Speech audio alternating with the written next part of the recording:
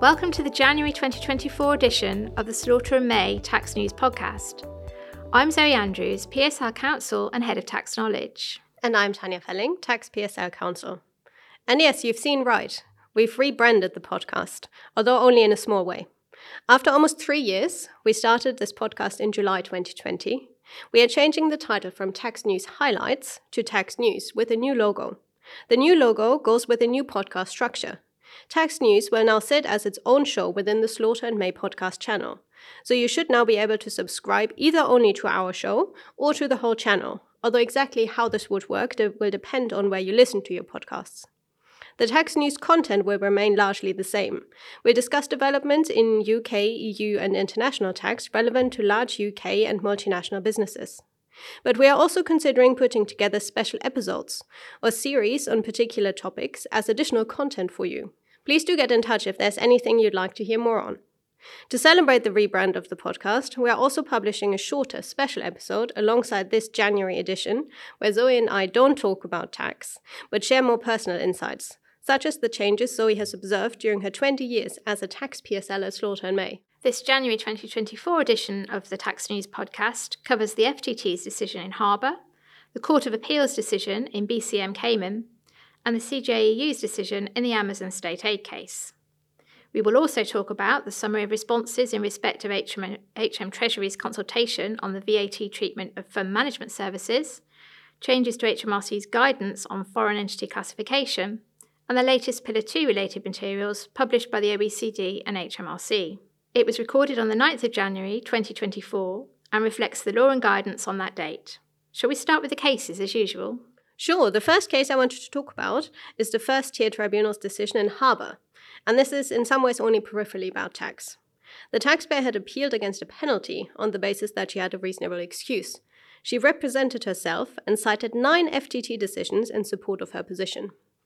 Unfortunately for the taxpayer, it turned out that none of these decisions were genuine. It appeared that the taxpayer had used an AI system to help with her research, and that system had made up the cases. The tribunal accepted that the taxpayer had not known that the cases were fake. It transpired that she was not even aware that there were publicly accessible websites where the existence of a decision could be verified and a copy obtained. The case is reminiscent of an earlier US case, Matter and Avianca, where lawyers had cited cases generated by ChatGPT to the court. Indeed, the FTT quoted that case with approval, and I think it's worth reading out the key passage. Many harms flow from the submission of fake opinions. The opposing party wastes time and money in exposing the deception. The court's time is taken from other important endeavours. The client may be deprived of arguments based on authentic judicial precedents. There is potential harm to the reputation of judges and courts whose names are falsely invoked as authors of the bogus opinions, and to the reputation of a party attributed with fictional conduct. It promotes cynicism about the legal profession and the judicial system, and a future litigant may be tempted to defy a judicial ruling by disingenuously claiming doubt about its authenticity. That would be quite a dystopian scenario indeed. Legal research and drafting are at the difficult end of generative AI usage cases. Harbour and the US case clearly show that using public generative AI models for legal research without carefully checking the results is unwise, at least for now, and it is likely that any useful AI system for research or drafting will need to be configured to access only an authoritative body of material. In the near term, we're more likely to see adoption of tools like Microsoft's Copilot, which is designed to help with everyday productivity, like drafting an email or summarizing the actions from a meeting. For us, I suppose this means that we won't get ChatGPT to write the content for our podcast anytime soon. Which is for the best, really, given that I rather enjoy putting it together. Nonetheless, it is likely that artificial intelligence will permeate many aspects of our lives, and it is something for business to grapple with and harness. How AI can be used responsibly to enhance our work is certainly something that we and colleagues from across the firm consider. Our next item is the Court of Appeal's decision in BCM Cayman. This was published back in October 2023, so something that's sort of older news, but we thought it's worth going back to draw out 2 points. The first relates to tiered partnership structures. In BCM Cayman, a Cayman limited partnership sat above first an English limited partnership and at a later point in time an LLP. Who then is a partner of the English LP or member of the LLP? Is it the Cayman LP, the general partner, or everyone who's a partner in the Cayman LP? A Cayman LP is similar to an English limited partnership. Its business is carried on by the general partner, and it does not have separate legal personality. So the Court of Appeal concluded that only the general partner of the Cayman LP was a partner in the English LP and a member of the later LLP. For tiered partnership structures in general, the decision indicates that it will be preferable for upper-tier partnerships to have separate legal personality in order to ensure that the structure operates as intended. The second point relates to the Ramsey Doctrine. Under Cayman law, the Cayman LP's general partner received profits from the English LP, or later the LLP, on bare trust for the partners in the Cayman LP to be distributed in accordance with the Cayman LP's partnership deed.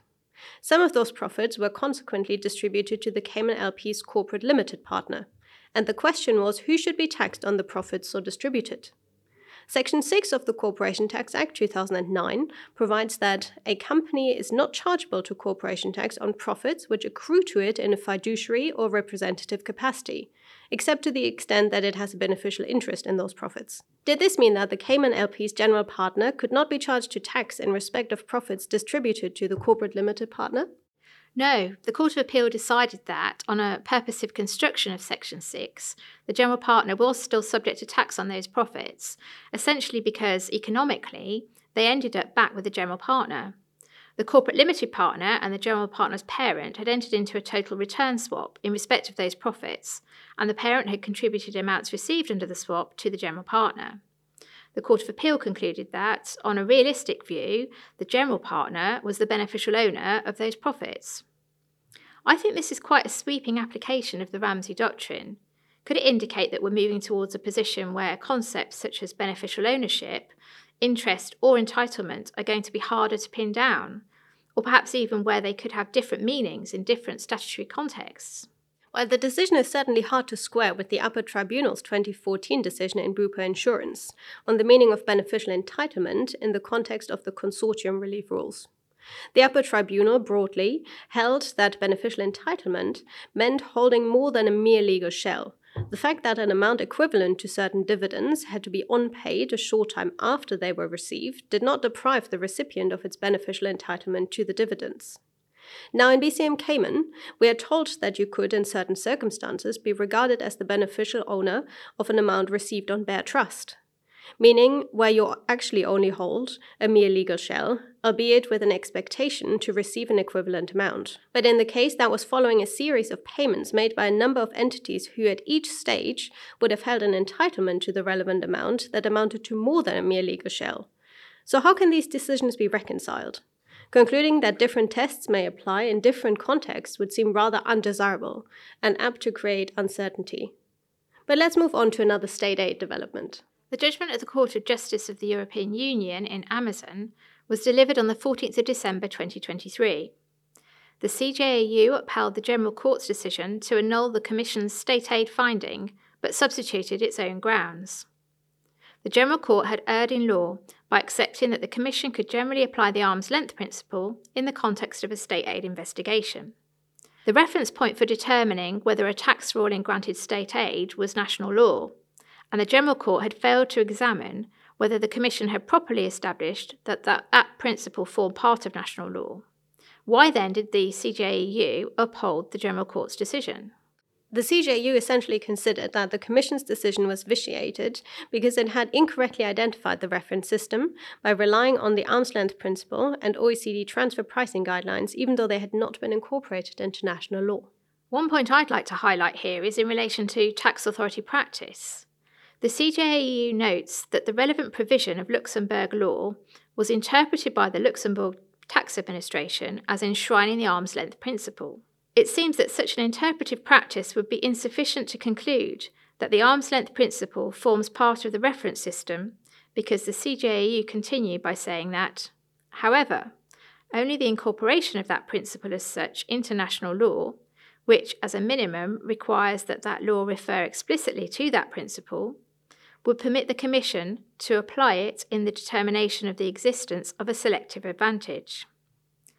Luxembourg law was amended in 2017 to explicitly adopt the arm's length principle, so the CJAU considered that it could not be applied to assess the rulings at issue. The CJEU further reaffirms that the OECD transfer pricing guidelines cannot be taken into account unless that national tax system makes explicit reference to them. This appears to be a rather different approach from that suggested by the Advocate General, who had said that, in her view, consistent administrative practice, which serves to flesh out some feature of a legal definition, that of hidden profit distributions in the present case, could be sufficient to expand the reference system to encompass all or part of the OECD transfer pricing guidelines, referencing her opinion and the CJEU decision in Magnetrol. That was also a state aid case, but relating to an aid scheme. So I wonder whether the fact that the CJEU did not follow the Advocate General on this point could be indicative of a more general reluctance towards importing concepts and tests from aid scheme cases, but I'm only speculating here. In December, we also had the summary of responses to HM Treasury's consultation on the VAT treatment of fund management. The proposal in the consultation was to codify into UK law current UK policy for the VAT treatment of fund management based on UK law, retained EU law, general principles, guidance, and a body of case law. This was intended to provide certainty and clarity, reduce the scope for differing interpretations of law and case law, and ultimately achieve a reduction in the amount of litigation which takes place in this area. However, the government concluded, in response to feedback, that the principles-based approach to defining the criteria for a special investment fund, SIV, outlined in the consultation would be confusing and will not be followed. The government concluded that the list-based approach of items 9 and 10 of Group 5 in Schedule 9 of the VAT Act 1994 provides sufficient legal certainty and covers the vast majority of fund types for which management services should be exempt and can be extended as new types of fund emerge. So it's pretty much leaving things as they are then? Yes, pretty much.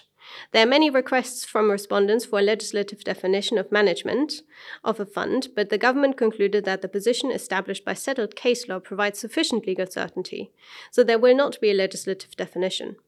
However, in the review of current guidance, consideration will be given to providing additional clarity on the current legal position.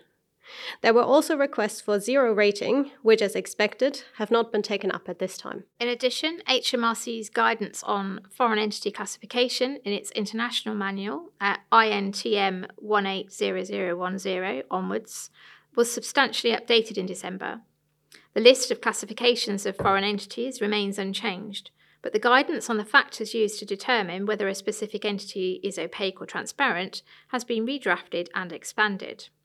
It now includes, amongst other things, a very detailed analysis of the law on Delaware LLCs at INTM 180050 and how that supports HMRC's conclusion, as set out in Revenue and Customs Brief 15, 2015, that the position reached in Anson was specific to the facts found in the case. Just to remind you, Mr. Anson was a UK resident member of a Delaware LLC which carried on a trade. He was subject to US tax on his share of the LLC's profits and claimed double tax relief in the UK. The issue before the UK courts was whether Mr. Anson was liable to UK tax on the same profits or income which suffered US tax. This turned on whether Mr. Anson had an interest in the profits of the LLC as they arose, or only if and when distributed to him by the LLC. The Supreme Court held that, based on the FTT's findings of fact on the US law, Mr. Anson was entitled to double tax relief as he was liable to UK and US taxes on his share of the LLC's profits. HMRC's view is that US LLCs are opaque, notwithstanding the decision in Anson.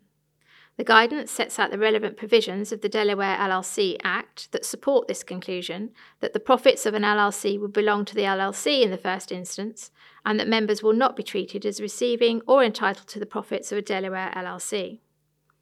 Although the detailed analysis of US law is based on the law of Delaware LLCs, HMRC's understanding is that the LLC law of other states is substantially similar, and so members of other US LLCs will generally not be treated as receiving or entitled to profits of the LLC either. That is quite interesting. I'd quite like to count how many times you've said LLC there. But we must move on to our next topic.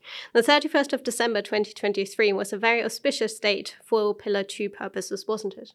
Yes, the UK's multinational top-up tax and domestic top-up tax apply to qualifying multinational groups for accounting periods beginning on or after 31st of December 2023, and similar rules also commenced in a number of other jurisdictions. HMRC published revised draft guidance on 21st of December, adding more content, including a 50-page chapter on calculating the effective tax rate, or ETR, and amending the previous draft chapters, Introduction, Scope and Administration, for the proposed amendments to the legislation in the current Finance Bill, and to reflect comments received on the first version of the draft guidance. There will be more content to follow, including a chapter on particular types of entities and structures, and a chapter on calculating the top-up charge. And in due course, a complete draft version of the guidance manual will be released for comments.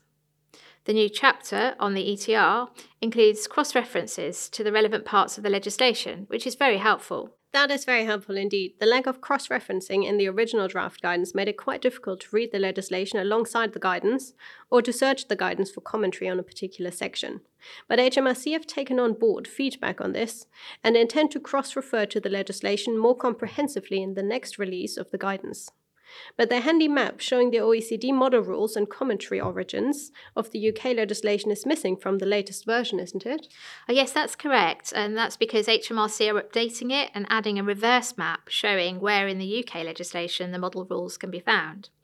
In the meantime, the original map can still be found in the June 2023 version of the draft guidance. Another welcome improvement, which HMRC says may follow due to popular demand, is a table showing the differences in the application of the MTT provisions from DTT. This would be very useful, as we know that in general the same provisions for MTT apply for DTT purposes with modifications, but there are notable exceptions, and although these are now highlighted in the relevant parts of the draft guidance, it would be useful to have them in one handy table too. From a first read-through of the draft guidance, the amendments to the original draft guidance have provided more clarity and context, including improved examples. The new chapter on the ETR takes you through calculating adjusted profits, including how you identify underlying profits and the required adjustments to those profits, and then calculating the covered tax balance, starting with what is qualifying tax expense and then going through the various adjustments required. But that's not all the guidance that came out last month. The Inclusive Framework also published further administrative guidance, which will at some point likely be fed into the UK legislation and guidance to the extent that it is not already. What was in the further guidance and how does it fit in with the commentary and the model rules? The GloBE rules envision that agreed administrative guidance may be issued on both the interpretation and operation of the rules to provide for consistent and common interpretation. The December guidance is the third set of administrative guidance. The three sets will be incorporated into a revised version of the commentary on the model rules to be released this year. And by this year here, I mean 2024. The OECD had previously said this year, meaning 2023, but they clearly got somewhat behind in combining the different sets of administrative guidance into a new version of the commentary. So that's to be expected sometime in 2024. And this would then replace the original March 2022 version of the commentary. The latest guidance includes further clarifications on a number of key areas that will help M&E groups transition into the GloBE rules, including the application of the transitional CBCR safe harbor and the definition of revenues for the purposes of determining whether an M&E group is within the scope of the GloBE rules. It also includes guidance for applying the GloBE rules in situations where there are mismatches between fiscal years or financial and tax years of the constituent entities, guidance on allocating taxes arising in a blended CFC tax regime when some constituent entities do not compute their ETR under the GloBE rules, and the simplified calculation safe harbor for non-material constituent entities. Some of the administrative guidance has already been included in the UK's latest Finance Bill and draft guidance, for example 2.3.4, enabling M&E groups that are not required to prepare and file CBC reports to qualify for the transitional CBCR safe harbor using figures from a notional CBC report. An aspect of the guidance getting a lot of press coverage is the breadth of the anti-abuse rules for the transitional safe harbor rule 2.6 of the administrative guidance. This safe harbor allows companies to use their CBCR rules information to calculate tax rates in each jurisdiction if they meet certain criteria. This is much simpler than the full calculations in order to determine if they are subject to the minimum tax rules.